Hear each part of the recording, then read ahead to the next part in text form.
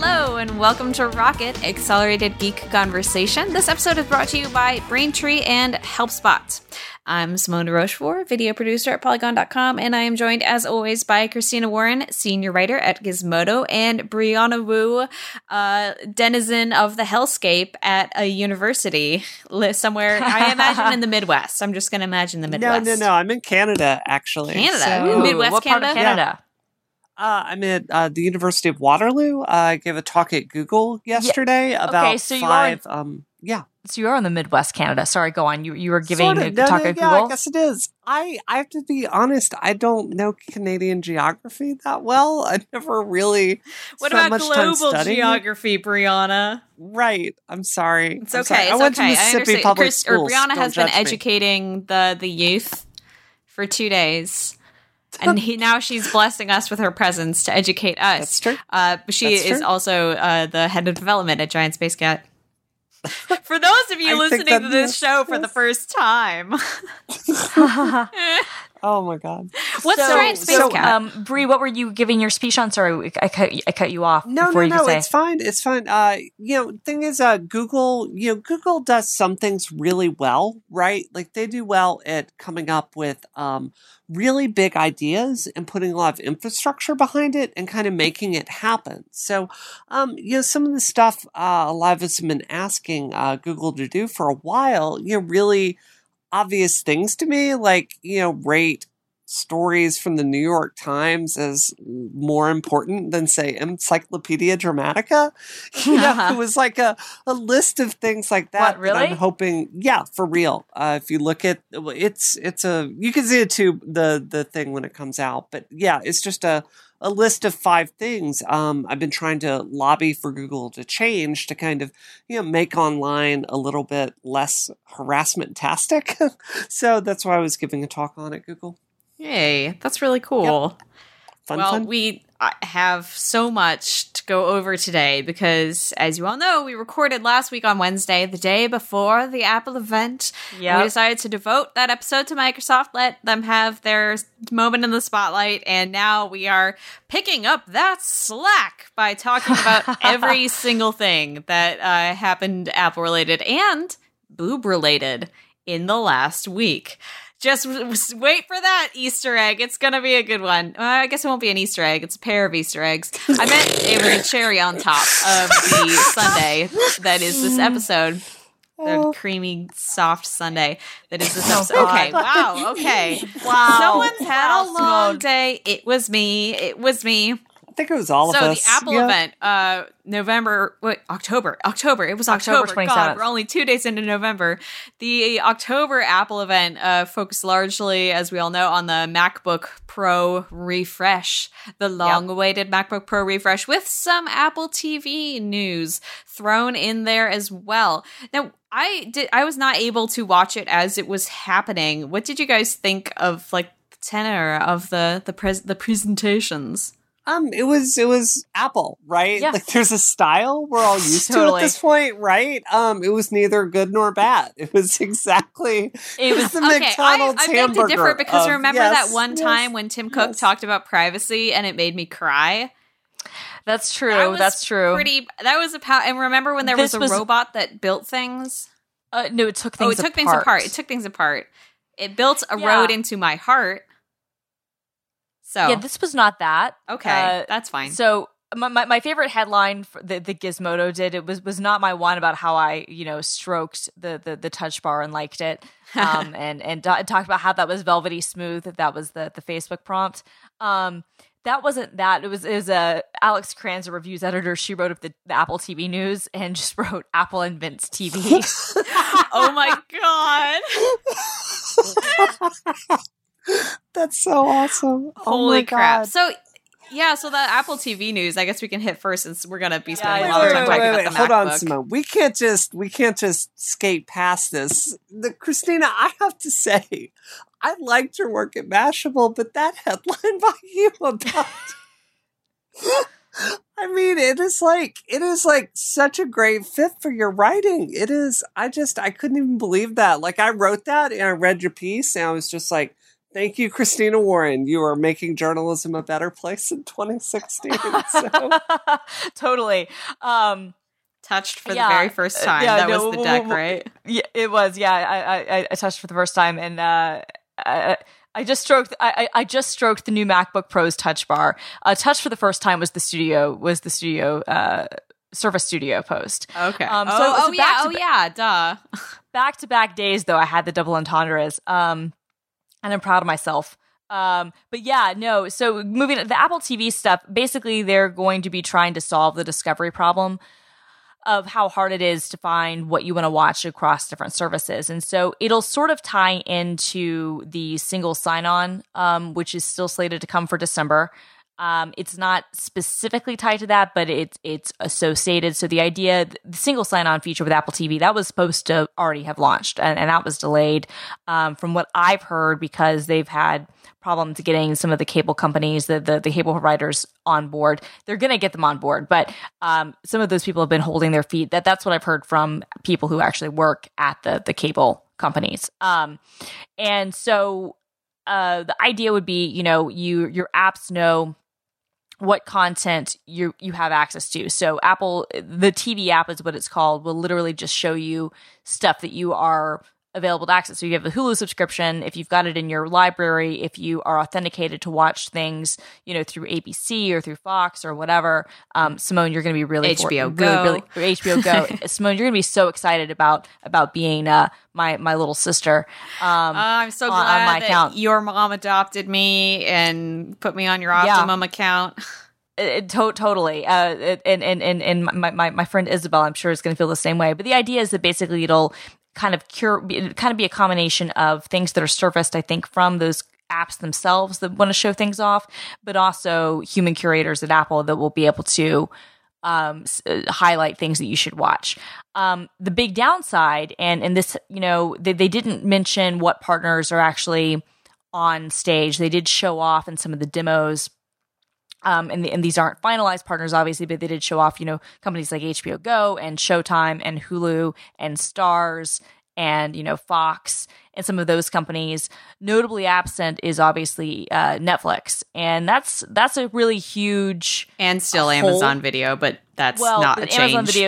Amazon Video doesn't have an app, so that's missing clearly. But that's, at this point, I know a number of years ago when I spoke with high up people at Amazon, they expressed to me how much they wanted Amazon Video to be on Apple TV. Mm-hmm. I have to think that their priorities have shifted given the success of the Fire TV Stick and given kind of their own entrees into their own original content, and the fact that they don't even list the Apple TV on Amazon Store. You can't even buy an Apple TV from Amazon. Playing hardball on Amazon.com. Which, well, yeah, but it's actually, that's a real way to play hardball. So, I mean, they promote Roku and they promote some of the other devices. They do not promote, Android TV or Apple TV.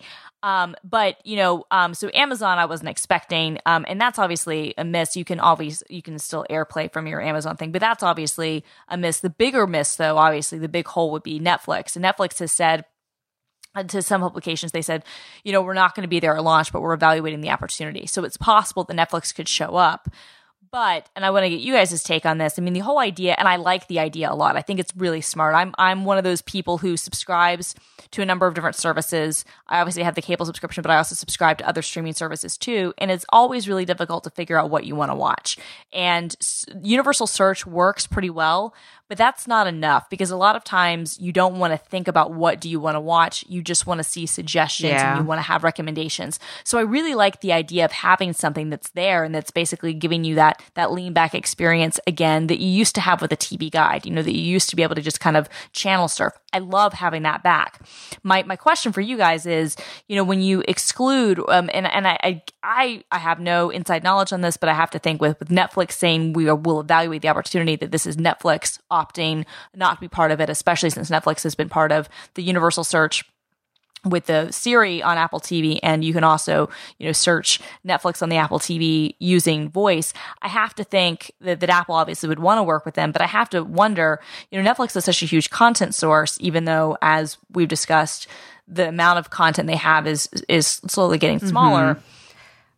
does not having that there, does that like severely in you guys' mind make the use case of the app itself way less useful? I don't think it necessarily hurts the app itself, and I can kind of see, I honestly think it would just make people more annoyed with Netflix, and I feel like the reasoning behind Netflix doing this is, or I don't have any insider knowledge on this, but I know that they are focusing on their original content. And whenever you open the Netflix app, you get that original content advertised like right in your face with like big playing trailers like on the Netflix, like the front, the homepage, if you will, when you open the app.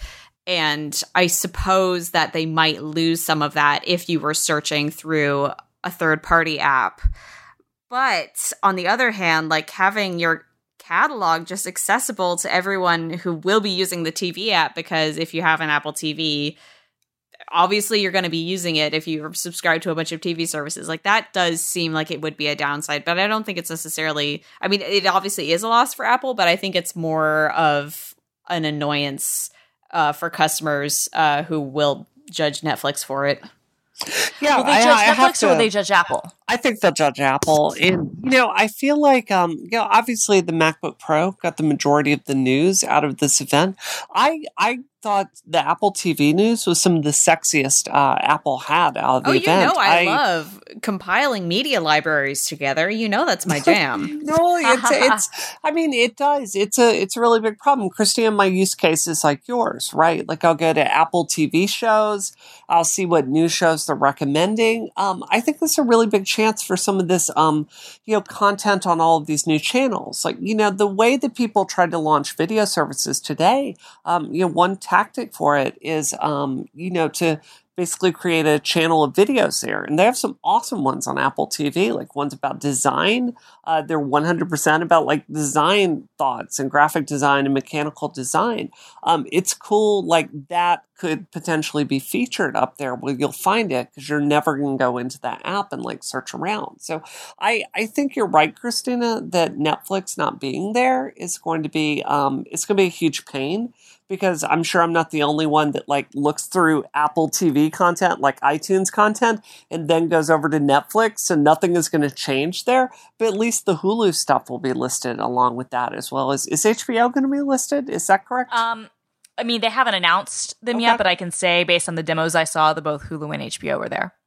And again, I mean, HBO Now, if you recall, launched on Apple TV first. There was an exclusive window on Apple TV where it launched literally, and this was the old Apple TV before they even had the new one. It literally, when they announced their cord cutting service, it was on Apple TV. I think it was like a 2 or 3 week window. So I would be shocked beyond.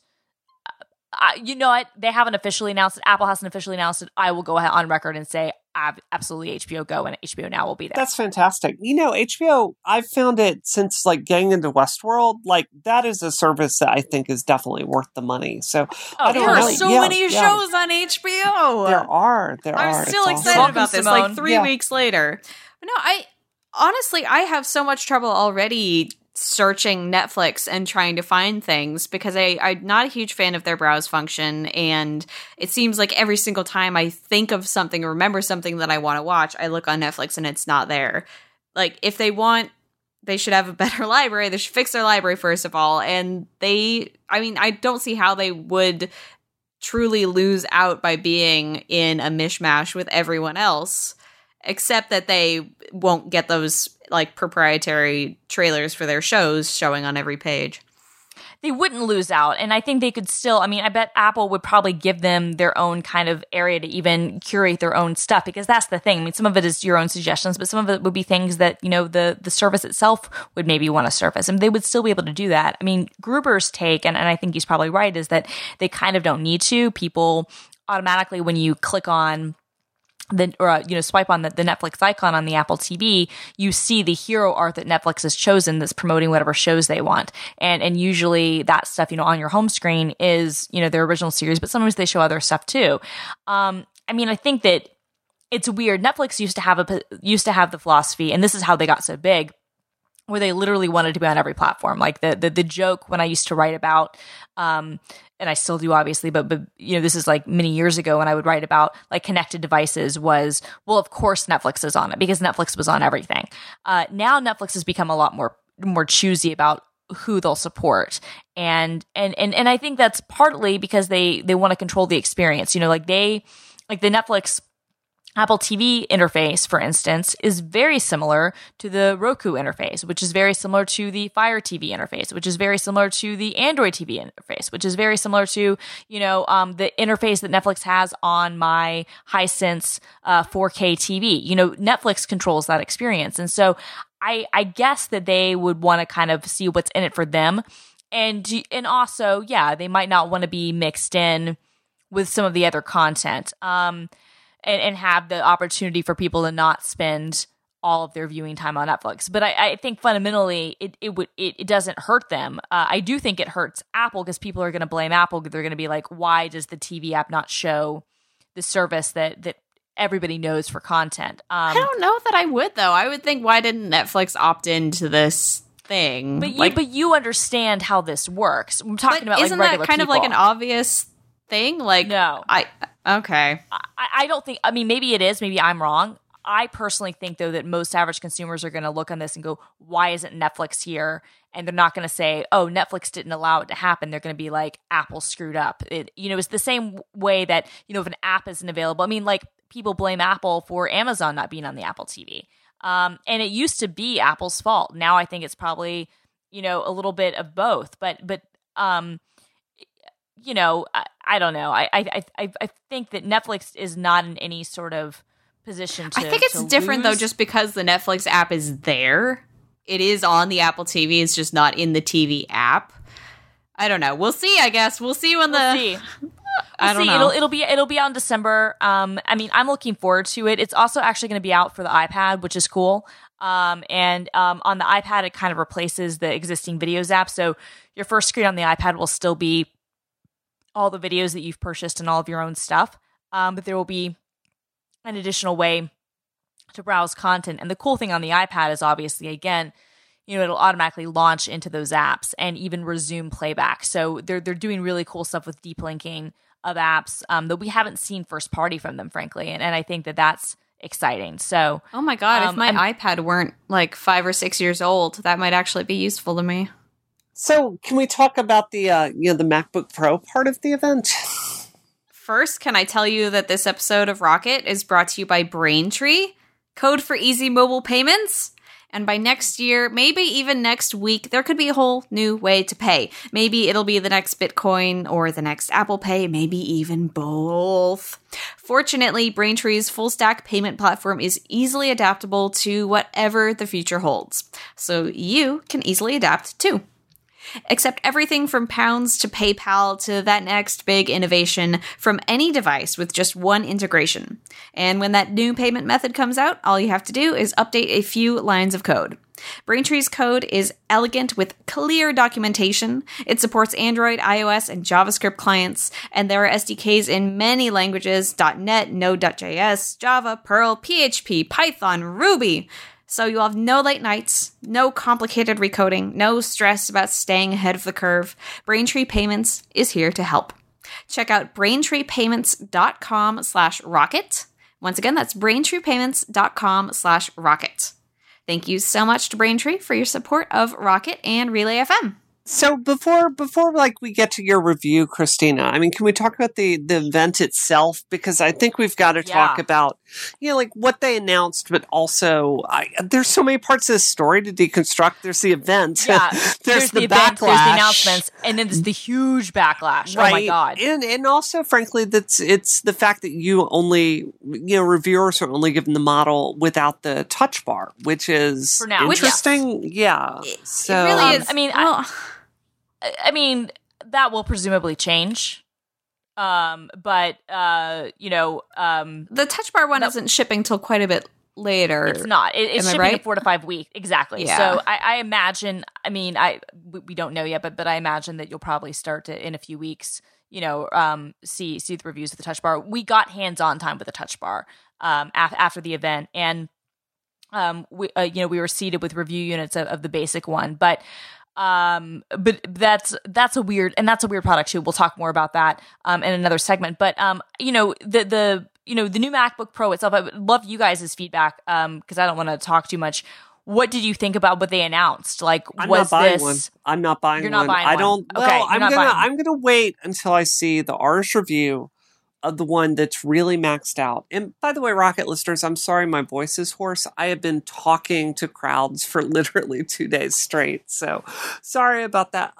Yeah, it's the GPU is the biggest concern for me, right? Like I have a Mac Pro for processor time. So the GPU in this doesn't really look like a really huge upgrade. It's a very nice GPU. But like, do I think it's gonna really run? Do I think it's gonna be able to do Unreal Engine stuff, dependably? And the answer is just simply no. Now maybe the Ars review is going to come out. It's going to be different, but this is a MacBook Pro, the top end 15 that's really coming with a lot of compromises, right? Like I understand the complete move to USB-C. I'm a big USB-C advocate, but there are a lot of like my solid state drives, my external solid state SSDs aren't going to work with that. Yep. External microphones aren't going to work with that. My digitizers aren't going to work with that. For a machine that's calling itself a Pro, it's hard to not feel a little bit frustrated at this extreme choice. And it's a downgrade no matter how you look at it, because I'm on my 13-inch MacBook Pro right now. I have 2 Thunderbolts, 2 USBs, SD, HDMI, and an SD card reader. And the 15-inch. Oh, no, you don't have HDMI, but you have. I do. Sorry. Yeah, you have HDMI on your 13-inch? Yeah. Oh yes. Okay. Sorry. I'm looking at it. Yeah. No, that's interesting. Yeah. But yeah, so four ports, 4 USB-C ports maximum, and that it's not enough. They're Thunderbolt 3 backed USB-C, so that is an important distinction. I mean, but if I'm plugging in, if I'm streaming from this laptop right now and I have a mic and a webcam and an Elgato hooked up, that's already too many things for my ports. Well, you should be able to daisy chain is the idea. So and again, I mean, I'm not saying this to say that you're wrong. Just I think their idea behind this is that you can literally, more powerful for instance, ports, therefore daisy chaining. Yeah, right. Because it's 40 gigabytes transfer speed, so it's actually considerably faster. So one of those ports could literally power, on the 15-inch 2 5K displays. So one in each, thing you could daisy. Not 2 5Ks, but 2 4Ks. 5Ks would have to be plugged in separately, but you would have to daisy chain it, but you would be able to, assuming you're going to be in dongle hell, which is the problem. This is where we enter dongle hell. Yeah, you're going to be in dongle hell. But the idea would be you could have, your one thing plugged in and then have, something plugged into that and something plugged into that, and it would all be powered off the same single port. Well, and since we're going to be in dongle hell anyway, why not? Yeah, I think it's really telling that Apple's fastest, product category now is dongles, right? Yeah. And I think I really appreciated the Verge's review, which we're going to get to in a bit with yours, Christina. But I think there's a really good question here that they were asking. And it's like, well, who is the Pro for in MacBook Pro? Because if you're a Photoshop person, they don't make, a machine where you can use a stylus on the top of it, like a Surface, right? So, right. It's not for illustrators or Photoshop people. If you do that, it's not for you if you use a digitizer because you can't plug it in. Video editors. They showed some new things you can buy that are compatible with that, but, is it going to work with your existing equipment? Probably not. If you're a 3D artist like I am, they aren't putting a GPU in it that's powerful enough to do the hoarseness Unreal. of your voice just makes this sound so tragic. I'm sorry. This is like the saddest thing I've ever listened to. to. I've been shouting for no, days. It's okay. Yes, you're fine. Yes. No, but that's exactly why I'm having surgery in a few weeks. Yeah, I totally. Yeah, because people want to buy your voice too much. Yes, yeah, I totally. yes. For me, the position I'm in right now is, I guess, from my personal laptop. I'm sure for my work it'll be different. I'll get an upgrade eventually, but for my personal laptop, I'm not seeing an upgrade path that I want from my 13-inch MacBook Pro.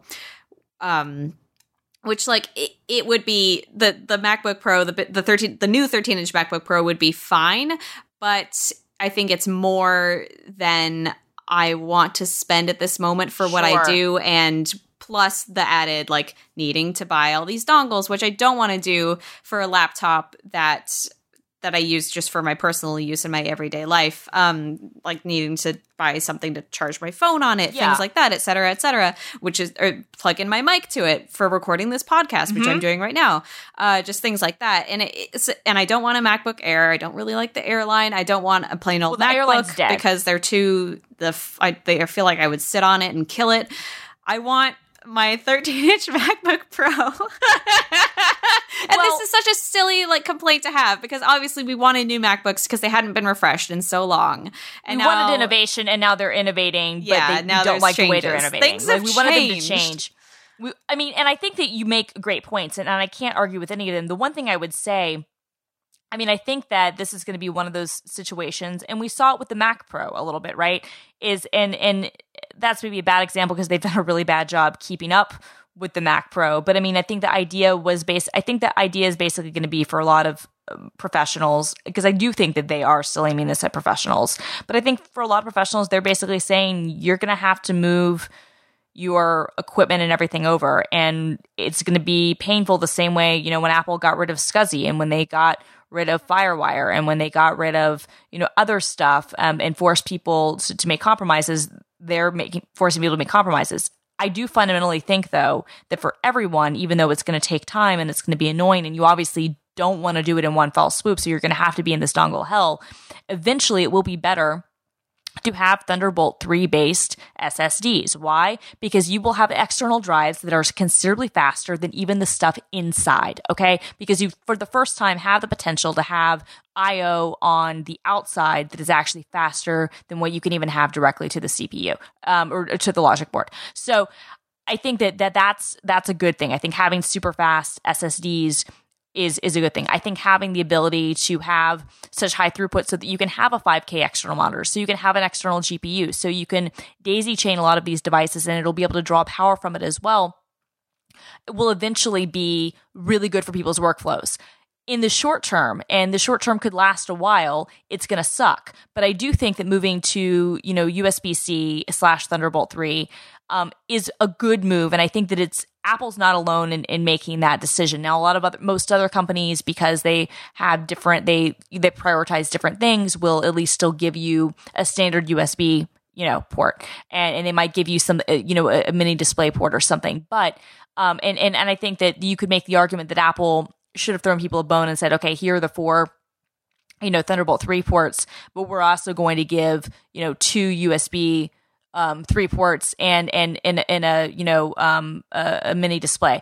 I mean, or maybe not a mini display. I could understand them maybe dropping that, since, you know, Thunderbolt 3 is what's backing this, but maybe have, you know, USB at least your USB 3, right. Like you need that for Oculus, right? So right. yeah. I mean, you can get I mean, again, all this stuff will work, but you're going to have to get dongles. I do think, though, that eventually what's going to happen is that all the equipment you're buying, all the accessories you're buying are going to be designed to work with this. So the next time, obviously you don't need a microphone now, but the next time you buy a microphone, Simone, it'll be USB-C. The next time you're getting, you know, the next Oculus revision, I almost guarantee you will be USB-C, or will at least have an option to connect USB-C. I already dropped my Yeti microphone on concrete, though, and it's still going, so. Sure, right, but I'm not saying now, and this is the painful part, right? This is the painful part of making these sorts of transitions, but this is a transition, and I think that for the first time in a long time, it's actually really good that Apple is making this transition, because they're making it at the same place. You know, the rest of the industry is making this is making this transition too. Is Apple doing it faster? Yes. Is that frustrating for people who are already so invested in their own gear? Absolutely. Is this going to be really annoying? I mean, you're going to have a billion, adapters? Yes. But I do think that if we look forward, say 12 months, it's going to look very different. And instead you're going to be left with, you know, an I/O port that is a lot more flexible and ends up being potentially a lot better for people And that's at least the right direction if we're future-proofing stuff. So I'm not defending. There's no argument of that, Christina. I think I would say this, though. We're on record here on Rocket of supporting the move away from the headphone jack, right? I love Bluetooth headphones. But that at least was a product that a lot of people out there already had that stuff in their home. And if you look at the iPhone 7, I think it's very clear all these months after launch, I think it's very fair to say Apple has kind of bungled this launch. Yet to this day, the only W1 chip-enabled headphones you can get for that are the Beats Solo 3 and the Beats Power Beats 3, which just came out. Beats X are still not out, and AirPods are still not out, and they still haven't released that to a third party. So that situation's frustrating enough with the phone. Sure. And I do find myself frustrated with that on a pretty regular basis. For USB-C, I've got an Android phone that's USB-C already, and I've got the 12-inch MacBook, and I still don't have this stuff at my house to connect these dongles. So nobody we're not prepared for this at all. So You're right, in the long term, it's fine. But I feel no guilt whatsoever about sitting out a year until there's more stuff on the market. Let me be very clear. I don't disagree with that take at all. I think that sitting out at least, if not a year, at least until they have the Kaby Lake chips, however long that will be, I totally understand. Because that's without even getting into some of the limitations that, Intel surprised everybody with Kaby Lake. So for background for the audience, Kaby Lake is the processor architecture for their 7th generation chips. And they came out in August. And the fact of the matter is, and I asked Apple about this, I said, why are we not having Kaby Lakes in the new MacBook Pros? And the answer is they don't have the chips that we use, because we use the low power chips, first of all, that used, that just aren't out. And then the quad cores, which they would use for the 15-inch, are not out, period. So those aren't out, period. And they don't have the low power ones. They also don't have the Kaby Lakes that would work with the Iris Pro graphics, the integrated graphics that they would want. So that would actually make the integrated graphics, which, in Apple's own benchmarks, seem like they're a big improvement over what we saw before. For people who have are getting the 13-inch models, they wouldn't be able to do that. And then people are complaining about the fact that the max RAM is still capped at 16 gigabytes, and that's been discussed a lot. The bottom line is, if they wanted to put 32 gigs in, they would have to use desktop RAM, which would draw a tremendous amount of power. There are two problems with this. One, you could potentially put a bigger battery in, but that would mean you would need a bigger power brick. There is a limit that the FAA has that says you can only have a power brick for your laptop that's 100 watts and no more. The current, I think the 15-inch MacBook is fairly close to that. So they would go over that 100-watt limit. And Apple's not going to sell a laptop that has a power brick that the FAA won't let you take on an airplane. If you want to talk about the laptops that have 32 gigs of RAM, and you look at those power adapters, most of them are like 150, 175 watts. Okay, so those aren't going on airplanes. I mean, people carry them on, but they shouldn't. And the bigger thing though is the power draw. So even if you didn't have a bigger, let's say you were able to get it under 100 watts, the power draw would be such, and we've seen this with some of the Dells, that you would you would be down to maybe 3 hours of battery life. And for some pros, they would take that trade-off. And I'm not saying that people wouldn't. I think that most people, when they're buying a laptop, especially a MacBook, would not be willing to make the trade-off for the high memory constraint. Now, I do hope that the some of the reports are true, that they will be releasing, Kaby Lake versions that have the higher RAM capacities in the spring. I hope that that's the case. And I hope that also by that time, maybe the dongle situation will be sorted out a little bit more, and at least you'll have, adapters that work better and hopefully are cheaper. Mm-hmm. But you're absolutely right, Bree, that I think a lot of pros who've been waiting for, I kept writing, it's been 27 years since we got a new MacBook Pro. People have been really waiting for this update, and they see it and they like a lot of the features, but I can totally understand them saying, you know what, I'm going to wait and see how this pans out. And, that's I think, potentially a problem for Apple, but I don't think that it's necessarily like catastrophic either. I think that if you want to wait, I think if you want to make the decision to wait, and if you need a new laptop, you need a new laptop. But if you need to wait, that's okay. I've seen some of the backlash. We haven't even talked about the touch bar yet, but we've seen some of the backlash, especially amongst the developer community, where people are just like, they're going full on. They're not even saying I'm going to use Windows. They're like, I'm going to go to Linux. And okay, I'm going to laugh because the thing is that if you're like a front end or back end developer, you actually probably for your work would be completely fine going to Linux because you're always, you're operating mostly from, the command line and you're, interfacing with backend systems and you're writing, scripts and that's completely fine. But if you're doing anything, obviously with what you do, Brie, you would need to use Windows or Mac. Linux is not going to be there for you. And anybody they're not who's going to have the graphics support. no, they're not, I mean, you complain about the Mac support for Unreal. Oh like Linux God. is non-existent, Yeah, right? yeah, I mean, yeah. Steam, they've tried with SteamOS, but it's not there.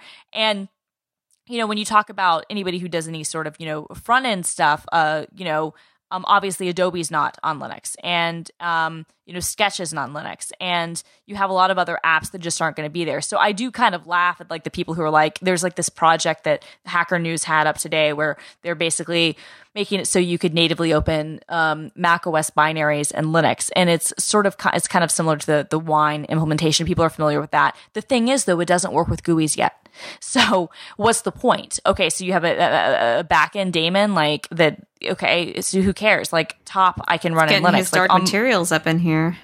I mean, I'm just saying, like most, like it's right now seems sort of like a silly project. Now people are like, oh well, they'll port over the graphical stuff, and I'm like, yeah, GNU Step has been trying to bring Cocoa to Linux for a long ass time, and it hasn't worked, and it probably will never work. But it's funny to see sort of the backlash where people are so incensed about this 32 gigabytes thing, and I'm first of all, I'm kind of like, if you're a developer, and I'm not talking about a game or a graphics developer, but like a back end, full stack person, I don't actually know how much of 32 gigs you need right now. Although I certainly understand the frustration of I've waited all this time and I'm getting something that's not going to let me get as powerful as I want. I certainly understand that frustration, but I think most people don't actually need that much power.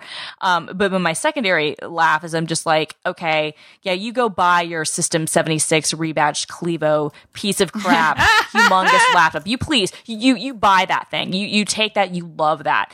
Tell me how good that typing experience is going to be. Tell me how nice and mushy that keyboard is. I know you love all those function keys because you hate that touch bar, but tell me how good that is. Oh, and talk to me about the battery life, which is going to be non-existent. So whenever you go to the coffee shop, you're going to have to plug in. Oh, and please talk to me about your screen, which is not Retina, which is going to look like crap, which is not going to have high color gamut. Oh, and again, let's talk about the apps because you say that everything is fine and all I need is Chrome and a command line. But when it really comes down to it and you're like, I don't have, text expander and I don't have, Dash and I don't have Sketch and I don't have, Slack. Insert thing here. Like, what are you going to do? Hey, you know what I want to tell you about? It's HelpSpot. Another app that is great. So if you deal with any kind of customer support, you need HelpSpot. It is the most comprehensive and flexible help desk software around. With HelpSpot, you can let your customers reach you however they choose, but not by dark magic. HelpSpot does not support dark magic. It does support email, web, and phone. Things like that. Things that everyone uses every day. HelpSpot will be the central place for all of your customer support needs. You can turn disjointed email exchanges into meaningful conversations with your customers. No more of that strange copy-paste email reply crap. No, you have it all right there with HelpSpot. Get a quick view of any trends relating to your support requests. Your customers, they can't find the About page on your website. Why did you hide that thing within 10 layers of menus? They're filing tickets left and right. HelpSpot helps you track that trend so that you can see that you really need to redesign your website. What's wrong with you? It includes real-time reporting so you can see exactly what is happening every second that the customers are on your website. You're watching them. You're tracking their trends. You are the HelpSpot master. HelpSpot can host everything for you, but you can also run HelpSpot on your own servers as well. You'll get source code access for custom branding, which is exactly what you want for your help portal. Let them know that you're the one. You're the one helping them out there. Direct SQL access, not absence, but access to write custom reports and extensive APIs for connecting to your other business systems. It is the best value in customer service, and they've been around for a super long time. Their current customers include startups and Fortune 500 companies, like IT departments, call centers, customer service groups across all industries, using HelpSpot to help customers get the most out of whatever service it is that you're offering. And they have super uncomplicated pricing that includes everything that you need for your little virtual help desks. Desks, plural, however many you have of those virtual help desks. I don't think there's a limit on them. With HelpSpot, you'll get unlimited tickets, mailboxes, custom fields, reports, and knowledge bases, all for one simple price with no hidden extras or complicated tiers. This isn't a cake baking competition. This is HelpSpot. HelpSpot will be there for you to help your website grow, help your business grow. No matter what, they will lighten the burden of customer support. They've been around. It's 12 years. I see now it's been 12 years that they've been around. They've been around for a while, and they're going to keep being around when you need them. It is free for up to 3 users and super inexpensive for larger teams. And you'll get an additional 10% off for life when you use the code ROCKET when you sign up. So think about it. You're a healthy person because you're listening to Rocket, a show that is proven to boost your happiness and lifespan. You'll be around for a long time, so that 10% off for a life discount is a good deal, my friend. You're going to live forever. Go to helpspot.com/rocket to start a trial today. Or sign up for a free one-on-one demo to learn more about how HelpSpot can help serve you and your support team. That, again, is helpspot.com/rocket. And the offer code ROCKET was for the 10% off for life. Dealio. Thank you, HelpSpot, for your support of this show and Relay FM. So, Simone, I forgot to tell you, when I went to Google yesterday, like, you all know what this is like. We have a fan of Rocket come up to you. They're like, oh, I know what love it's like your to show. go to Google. Well, okay, but you know what it's like to have a fan of Rocket, and like they talk about it. And usually I'm used to, yeah, I love the show, blah, blah, blah. Christina's awesome. And all this person talked about with me for like 5 minutes was how much they loved your ad reads. And that's all they talked about. They went through all your greatest hits, like Blue Apron, HelpSpot, and like started comparing the ones that you do. And I'm like, yes, you are a man that appreciates art. And I appreciate that. So, like going into my trance. That's true. If we ever did a live show, I would probably just catch fire on stage. Like that would be my ad read. This episode is sponsored by my screaming charred corpse. So, okay, what I want to talk about right now is Christina stroking it. Yes, the touch bar. Tell us about it. Tell us about it, Janet. So, I mean, this is, again, I think this is something that it was definitely rumored and everybody was excited by it, and then everybody saw it, and there's been kind of a backlash, I think, in part to the touch bar. I think it's really cool. I obviously am going to need to spend time with it, and so once I get a review unit, I'll be doing that. But I mean, I think for now, just the limited time I had in the hands-on area, it's a pretty cool. I mean, this was kind of my takeaway. I think it's pretty cool. I don't know. This is my take. I think that this is how Apple brings touch to the Mac. For years, people have been wanting touch to come to the Mac, and Craig Federighi even said in an interview, I think it was with CNET, because CNET got all the big exclusives this time, that they've even like had prototypes of touch on the Mac, but it requires a fundamental kind of, rewrite of the operating system if you want to get, your points correctly. And so, they prototyped it out, and I have to believe them when they said it doesn't end up being a good experience. And I know that my experience with Windows with touch has, for the most part, unless it's been Surface where you're in specific apps using a pen, drawing or painting or whatever, I think that the touch on Windows, I personally don't care for it. I feel the exact same way on Chrome OS. I in most cases don't even use it because my finger can't be precise enough. But we are at a point where I think people do kind of want a little more precision for certain things, and I think that the way Apple brings touch to the Mac is what they've done is with this touch bar. Weirdly, I will say this: using the touch bar was the first time I've ever used a Mac where I've actually instinctively, weirdly, while using the touch bar, then reached up and touched the screen. So it was a weird kind of thing where I was almost like, using things on the touch bar and then like, oh, I'm going to type up, and I like caught myself in front of the Apple guy. I looked like such a nerd. I was like, I actually know that this is not a touch screen.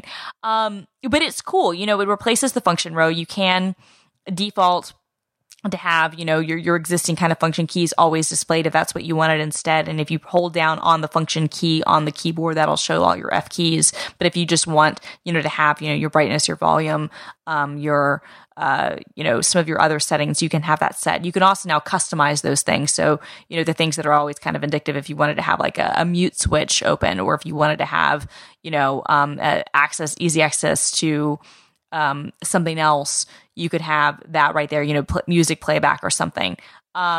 There's a Touch ID sensor on the bar that doubles as the power button, and that will work with Apple Pay and logging in.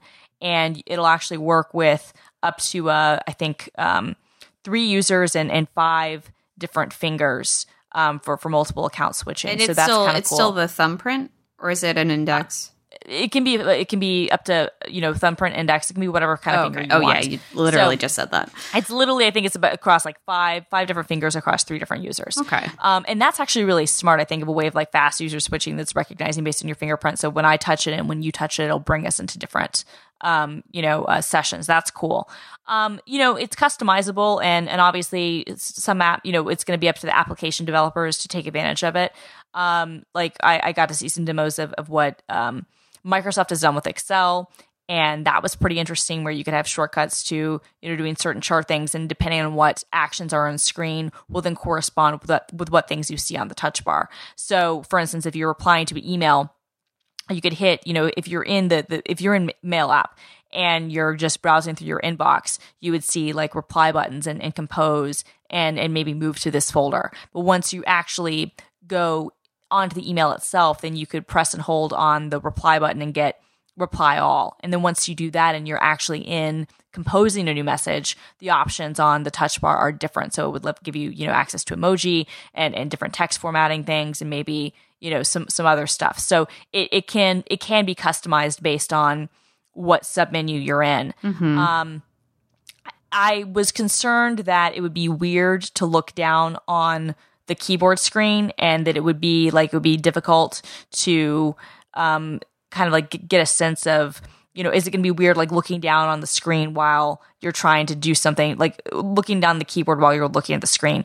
It actually felt pretty natural, so I didn't feel uncomfortable, using those actions and like using Final Cut Pro 10 and scrubbing through video. That was one of the ones that you got to use?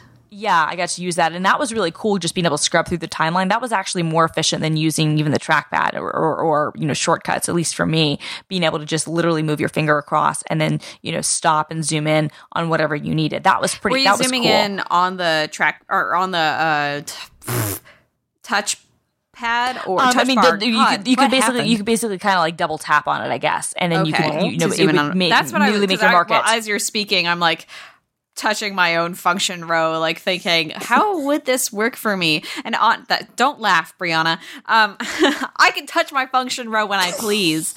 I guess the thing that I'm still not totally convinced about is just the reach of it, because as I'm sitting with my MacBook on my lap, like it feels comfortable to touch that row when I like have it braced on my legs that are kind of bent forward, but when it's flat, I find myself arching my wrists in ways that don't feel ergonomic, especially right now as I have like horrible, ridiculous carpal tunnel from overusing my phone because life is fun. I love 2016.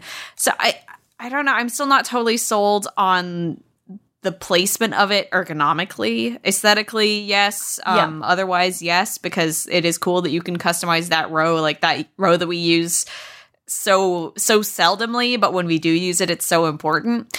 But yeah, ergonomically, not convinced. Yeah, I mean, I think that's a good point. I mean, I didn't get to spend enough time with it. I will say that I was worried about it feeling awkward. It felt natural. Okay. But I think that that's going to be it. I was shocked, but that it felt natural. And I think that you're right. I mean, I very infrequently use those function keys. I know there are some people who do. I use my number keys a lot, but I don't use the function keys. And that was one thing that I was kind of concerned about at first. Like they showed the screenshot function. I was like, oh, well, that's awesome. I was like, but I use Command Shift 4. And then I had to kind of remind myself like, oh no, the number keys are still there. That's fine. Yeah. But the brightness keys, like how often do you use that? How often are you putting things in, they're the two brightness modes, right? There's brightness and then there's like the night mode or whatever. Like how often do you use those things? Everything between the bright screen brightness and the like volume or audio control keys is like a no man's land to me. Yeah, same. I mean, and I know some people for certain apps obviously have shortcuts and stuff used there, but I think a lot of people, even pros, don't. And so I think that having that customized to do other stuff is really cool. And it's interesting. It'll be interesting to see what they open up developers to do, because it would be really cool if you could always pin like a certain macro. Like I would love to see an app like Text Expander, for instance, frequent like a sponsor of Rocket.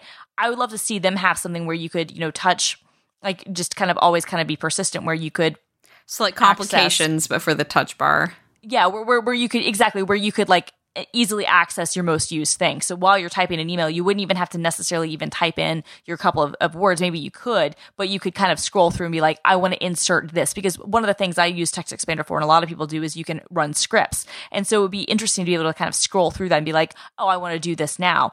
Keyboard Maestro is another app like that. If I could instantly kind of go through, things that I access frequently, that would be cool. The Finder, having the go-to function right there, and you can have it set to a certain folder so that literally when you're in Finder, rather than having to do a key command, which maybe it's faster, maybe it's not, be able to tap on a button and have it take you where you want to go, and also be able to kind of swap between tabs just by swiping across the top of the touch bar. I mean, it could be gimmicky, it could be cool. I don't really know yet. All I know is my experience with it so far.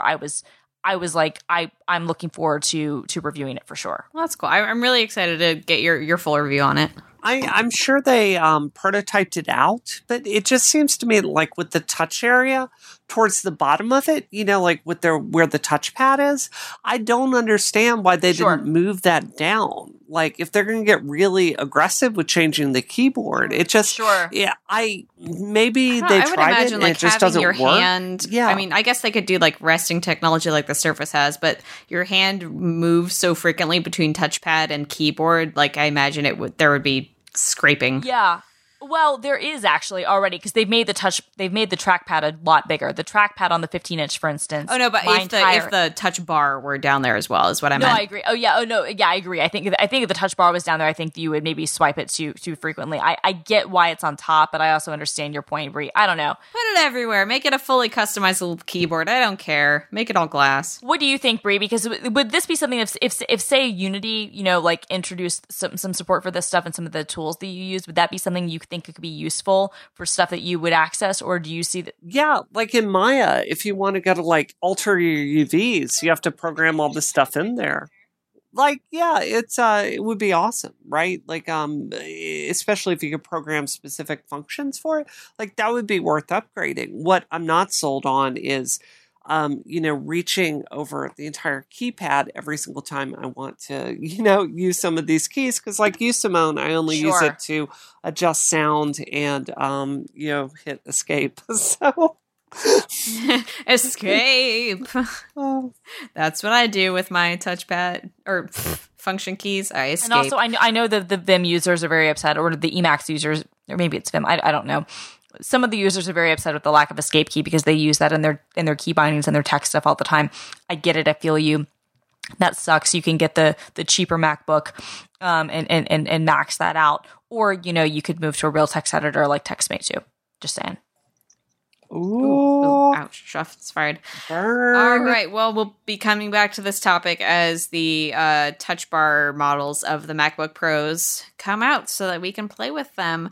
Let's talk about boobs. Simone, real quick before we go into boobs, I just wanted to say a couple things about the MacBook, the cheaper MacBook Pro. Of course, return to the serious topic. I'm sorry, no, we will be getting to boobs. I just wanted to say, because that's important. We're keeping our show tight. I just want to say the cheaper MacBook Pro, the one that only has 2 ports and the slower RAM, that is an interesting device because it's basically, that's the one that they want to replace the MacBook Air. I've liked it. My review will be up on Gizmodo. You can read it. My real, I guess, kind of takeaway with that, though, is I feel like it's a little bit too expensive. I think that it's still, for a lot of people, going to be the best Mac it's the Mac for the average person. I think that it's a better Mac for most people than a MacBook because it's going to be a more powerful processor, a bigger screen, and it's has 2 ports. It's more extensible. It's going to actually let you do more processing stuff like you would want on a machine, and it's not dead technology like the MacBook Air. And it still remains very lightweight. It's 3 pounds. It's physically smaller than the existing MacBook Air. It's got all those things going for it. I think that for the average person, that it's a better computer than the MacBook. I just wish that the price wasn't $1,500. I think that unfortunately is going to turn a lot of people off. I think that the MacBook, even though I think that businesses who issue out MacBook Airs won't have any problem issuing out the new 13-inch MacBook Pro because most of them end up upgrading stuff to them anyway and getting that price to the $1,500 or more mark. And I think that if you're a college student or somebody and you were looking for a machine to take to school, that would probably be completely adequate to do. But I do think that it goes without saying that one of the reasons why the MacBook Air has become so successful is because its starting price was $1,000. And even if you update the MacBook Air that they still sell to the 256 SSD, which is what the baseline MacBook Pro comes with, that still, it brings you in at like $1,199. And that's still a $300 difference. And I think that that's not insignificant. And that's just sort of my takeaway. I think it's a good machine. I wish that it costs $200 less. Yeah. I think it's worth adding to Rocket listeners. Like Apple has reduced the cost of SSD upgrades across many of its machines by $100. Maybe it's in response to some of this, but that happened yesterday. So, I don't know. I think I'm eager to see where it goes next generation. Like I think it'll go down a bit. So cool. I hope so. Let's talk about boobs. Boobs. Yes. God. So this is a very interesting Guardian article pointing out a trend in fashion lately. High cleavage, pressed together, compacted cleavage is out. The natural fall of the breast is in. Well, sort of the natural fall of the breast. Because the article kind of made it clear that this is all with starlets who are, no longer doing the push-up bras and on the red carpet there, kind of going more all natural. But of course, many people in Hollywood, and I'm not judging this. In fact, I often think about doing this myself, even though I don't need it for size reasons, have had augmentation, which means that they don't need bras because their boobs just naturally are perky. So they can go with a bralette and whatnot. I think that for regular people, it's a little different going on natural because the look, let's say, the way it drapes is different. Yeah, I don't know. I thought this was really interesting. Like, I've seen stuff go in and out of fashion, like, clunky shoes or, certain kind of tops. I've never seen boobs, like, pronounced out of fashion by Vogue. So... I definitely see it now that I've read this. It totally makes sense because if you look at fashion history, there's always been a part of the body that is very exciting at a certain time period. Like think about in the 1930s, it was the back. There were all those backless gowns and things like that. So exciting. And now we have crop tops. Crop tops are super in right now. So you can't have cleavage and a crop top at the same time. That does not work. You would be wearing an elastic band around your boobs. You'd be wearing a bikini top, basically. Yeah. Boobs go out. Crop tops come in. And we have to show off our sweet stomachs. Yeah, no, but it's really interesting too. Why did I say I don't know. But it's interesting too if you look at like all the models that are really popular on Instagram, and like a lot of them aren't known for being voluptuous, and they're but that even goes back and forth, right? But like even the Victoria's Secret show, like they announced like what models are walking, in the Victoria's Secret show this year, and obviously they always give the major push up and whatnot, but like these are girls Gigi Hadid, Bella Hadid, Karlie Kloss, Kendall Jenner, they are not voluptuous women at all. And that's really interesting that they're still like they're not the Giselles or the, Alessandra Ambrosius, who is still an angel, and those types of people. Like they aren't known for having that sort of thing. So I think I hadn't thought about it either, Simone, until I read the article. I was like, oh, actually kind of the trends of what we saw with, spring fashion week that just finished, New York Fashion Week and some of the other ones for the spring summer stuff was, way less. You didn't really see any cleavage, and that's interesting. Yeah. Works out for me personally as a person who looks great in crop tops, but now fashion, what you gonna do about it? I don't know. Yeah, yep. I'm happy to see all kinds of boobs, like big ones, small ones. And, I was a bit disturbed by some of the headlines I thought were, kind of a little body shaming. I mean, we see this in the video game industry, right, Simone, where, a woman with, big boobs is automatically coded as a sex symbol. And, that's not fair to some women that just, Yeah. They exist that way, right? So I thought like the Guardian talking, what was their analogy? Like a pair of like cream puffs popped up or whatever. Yeah. Cream buns do not make a subtle statement. Yeah, I'm like, I agree with the point. I think the analogy is maybe a little crude for my taste. Yeah. That was a little, yeah. I don't know. What are you going to do about it? You got to put them somewhere, honestly. Right. That sounded like something Simone would say. Yeah. It actually really does. Oh. But approvingly. Yes. Approvingly. Always approvingly. Oh gosh, what are we up to this week, Brianna? What are you doing for the rest of the week? I am hoping that I'm going to be going to cover Hillary Clinton on election night and being able to see that in person at the press pool. So I'm hoping that I'm hoping to be doing that. So I pushed my surgery off for my throat by a week, and I'm going to be going to New York either way. So excited about that. All right, yeah. Yay! And Christina. So you should be able to read my MacBook Pro review without the touch bar. That'll be up as this episode is up. And I've got some other review things that I'm working on, some other longer term projects, and then just, day-to-day news stuff. So. Yay.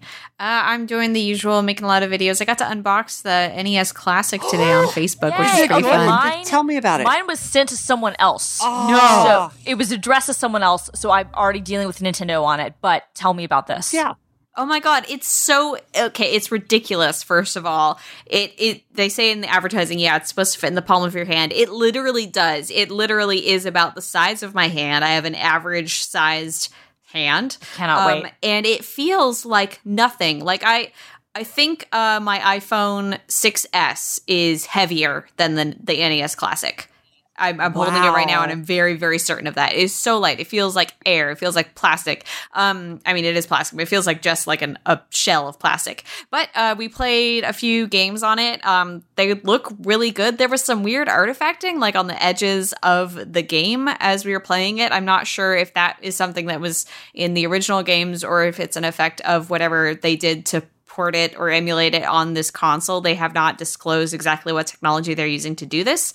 And it is one solid block of plastic. They make it look like it opens up, but there's absolutely zero openings on it whatsoever. It doesn't take any kind of external device. It doesn't connect to the internet. It's literally just like 2 ports to plug controllers into, HDMI, power cord.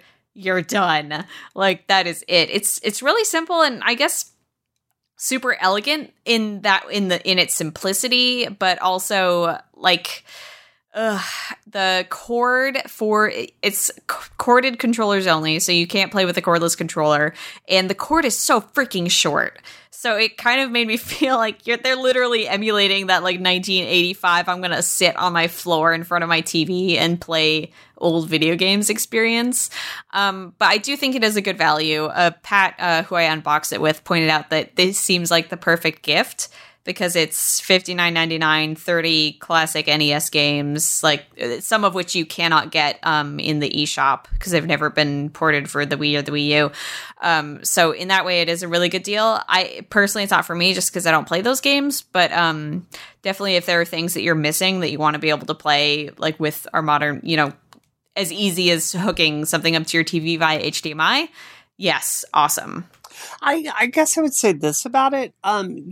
Game design is something that has evolved, right? Like we know more about what makes a good game today than we did in 1980. And I think, I've gone on a really big retro kick lately. And I have all the systems that exist now. And I think if you compare the NES games to the Super Nintendo games, the Super Nintendo games are much better as games. And the consequence of that is, as much as I want to buy this Nintendo Classic system, because it does have a few gems in there I don't personally own. Super Mario Brothers 3. I think the thing that really gives me pause is so many of those games, you need the Game Genie for it to be really enjoyable and to get through it. I think like the Teenage Mutant Ninja Turtles game, that's on the system, isn't it, Simone, or am I mistaken about that? I believe there is no Teenage Mutant Ninja Turtles on I it. remember looking at the playlist, and there were some games on there. How about Super Contra, right? Like, this is a really hard Super game C to is get on there, through yeah. with only 10 lives. So I'm really hesitant to recommend this system to someone for those games because you can't they're so punishing, right? They're brutal. But, like you said, Christina, Super Mario 3 is great. Yeah, I think that, Atari, what Nintendo is doing here is not new. Atari had their, Atari flashback systems for a long time, and actually the second generation one, which I still have, was the best one because it included the Activision games like Pitfall, which the other ones didn't. But I don't know, for $70, I'm buying one. I will find the one not they even address. $70. $60 for $60. I'm buying one. I with you, Brie, I think that the SNES had superior games. And I also think that it's interesting, especially with multiplayer stuff, to see just how, primitive things were, having to take turns and there were limited things that you could actually play on screen at the same time. You obviously could with some things like Punch Out and for Mario Brothers, not Super Mario Brothers, but but like cooperative or even versus play is obviously more limited. But I don't know. For me, as like a nostalgia-loving retro gamer, I can't wait to get my hands on it. So I'm glad you got to get yours unboxed. Ours was sent to the wrong person. So I can't believe that. It was addressed to the wrong person, so I'm hoping it's in our office. And if it's in our office, then I'll be playing with it tomorrow. So can I give one more plug out there? There's another people that have come out with they wanted to make a reference version of the Nintendo. It's called the Analog. You can look at it. It's the Twitter handle analog_CO, and it is it's a reference level NES, and it works with any accessory from the era. Game Genie. Cool. Anything. It is really, really expensive at $400. Is that the $500 one? Yeah. So that thing's awesome, but it's so expensive. Yeah, it's awesome. It's so expensive. I know at some point I'll give in and buy it. The same way I know at some point I'll buy that Neo Geo. The redone Neo Geo. I know exactly what you're talking about. Yeah. But to be honest, I feel that HDMI is an overrated feature for this. I feel like watching it through the cable port or the AV cable port, I think is part of the charm, the distortion of the era. Yeah. So that's why I think it's cool they have the different. They have the CRT mode. I'm mostly excited about the Pixel Perfect mode though. Did you get to play with it, Simone? Like did you? I think we were just playing in 4x3. But yeah, there's the Pixel Perfect mode, which turns every pixel into a square and emulates. They say it emulates most closely like what it looked like originally. Again, and I could catch flack for this. I literally don't care. Ooh, Simone, words. God, Simone. I could not care less about. I played some of these games growing up. I didn't play most of them growing up because I did not have this console growing up. But you're young. We get it. Yeah, I'm a baby. You don't know how good Super Mario 2 is. that is the underrated game that no one appreciates enough. I don't even appreciate the Lost Level. I mean, Lost Levels I appreciated actually more, but Super Mario 2, Lost Levels I like better. Really? Oh my God, Christina. Yeah. I liked Lost Levels better. Oh, I like the Japanese better. I gotta say, Mario's Dream Factory, or whatever they called it, whatever the name was in Japan for Mario 2, was not a huge fan of that game ever. All right. Especially, I don't know. You know why? Because Peach is just such weak sauce in that game. She really is. She's terrible. Well, in the interest of preservation, I appreciate this a lot because it means, these games are still around. And I think you can't understate the importance of being able to buy them legally rather than going through emulators. Or having to even go through emulators, on like Virtual Console. Like somebody on YouTube had one a while back and like did a comparison between Mario 3, which is my favorite video game of all time, and Super Mario Brothers. I think it's just because I was like 6 when it came out, and like it's a very important game to me for a lot of reasons. But they showed like the Wii U, like the Virtual Console version versus the one on the NES Mini, and it's night and day difference. Like it looks so good on the NES Mini. Like they've done a really terrific job. Making the colors bright and making everything really just not look fuzzy and weird. And so I think you're right. A, the legal aspect, and B, just the fact that this is not like, it doesn't seem like it's a half-assed emulator job. It looks like they've actually taken time to do it. My one regret, and I think this is everybody's complaint about it, and for the price, I'm not going to get too upset about it. But honestly, they could have charged another $40, put in an SD card, and put in an internet connection and let people download more ROMs. Yeah, well, hey Nintendo, take it from us. Back to what I'm doing this week. That was pretty much it. I'm gonna go to sleep now. Yep.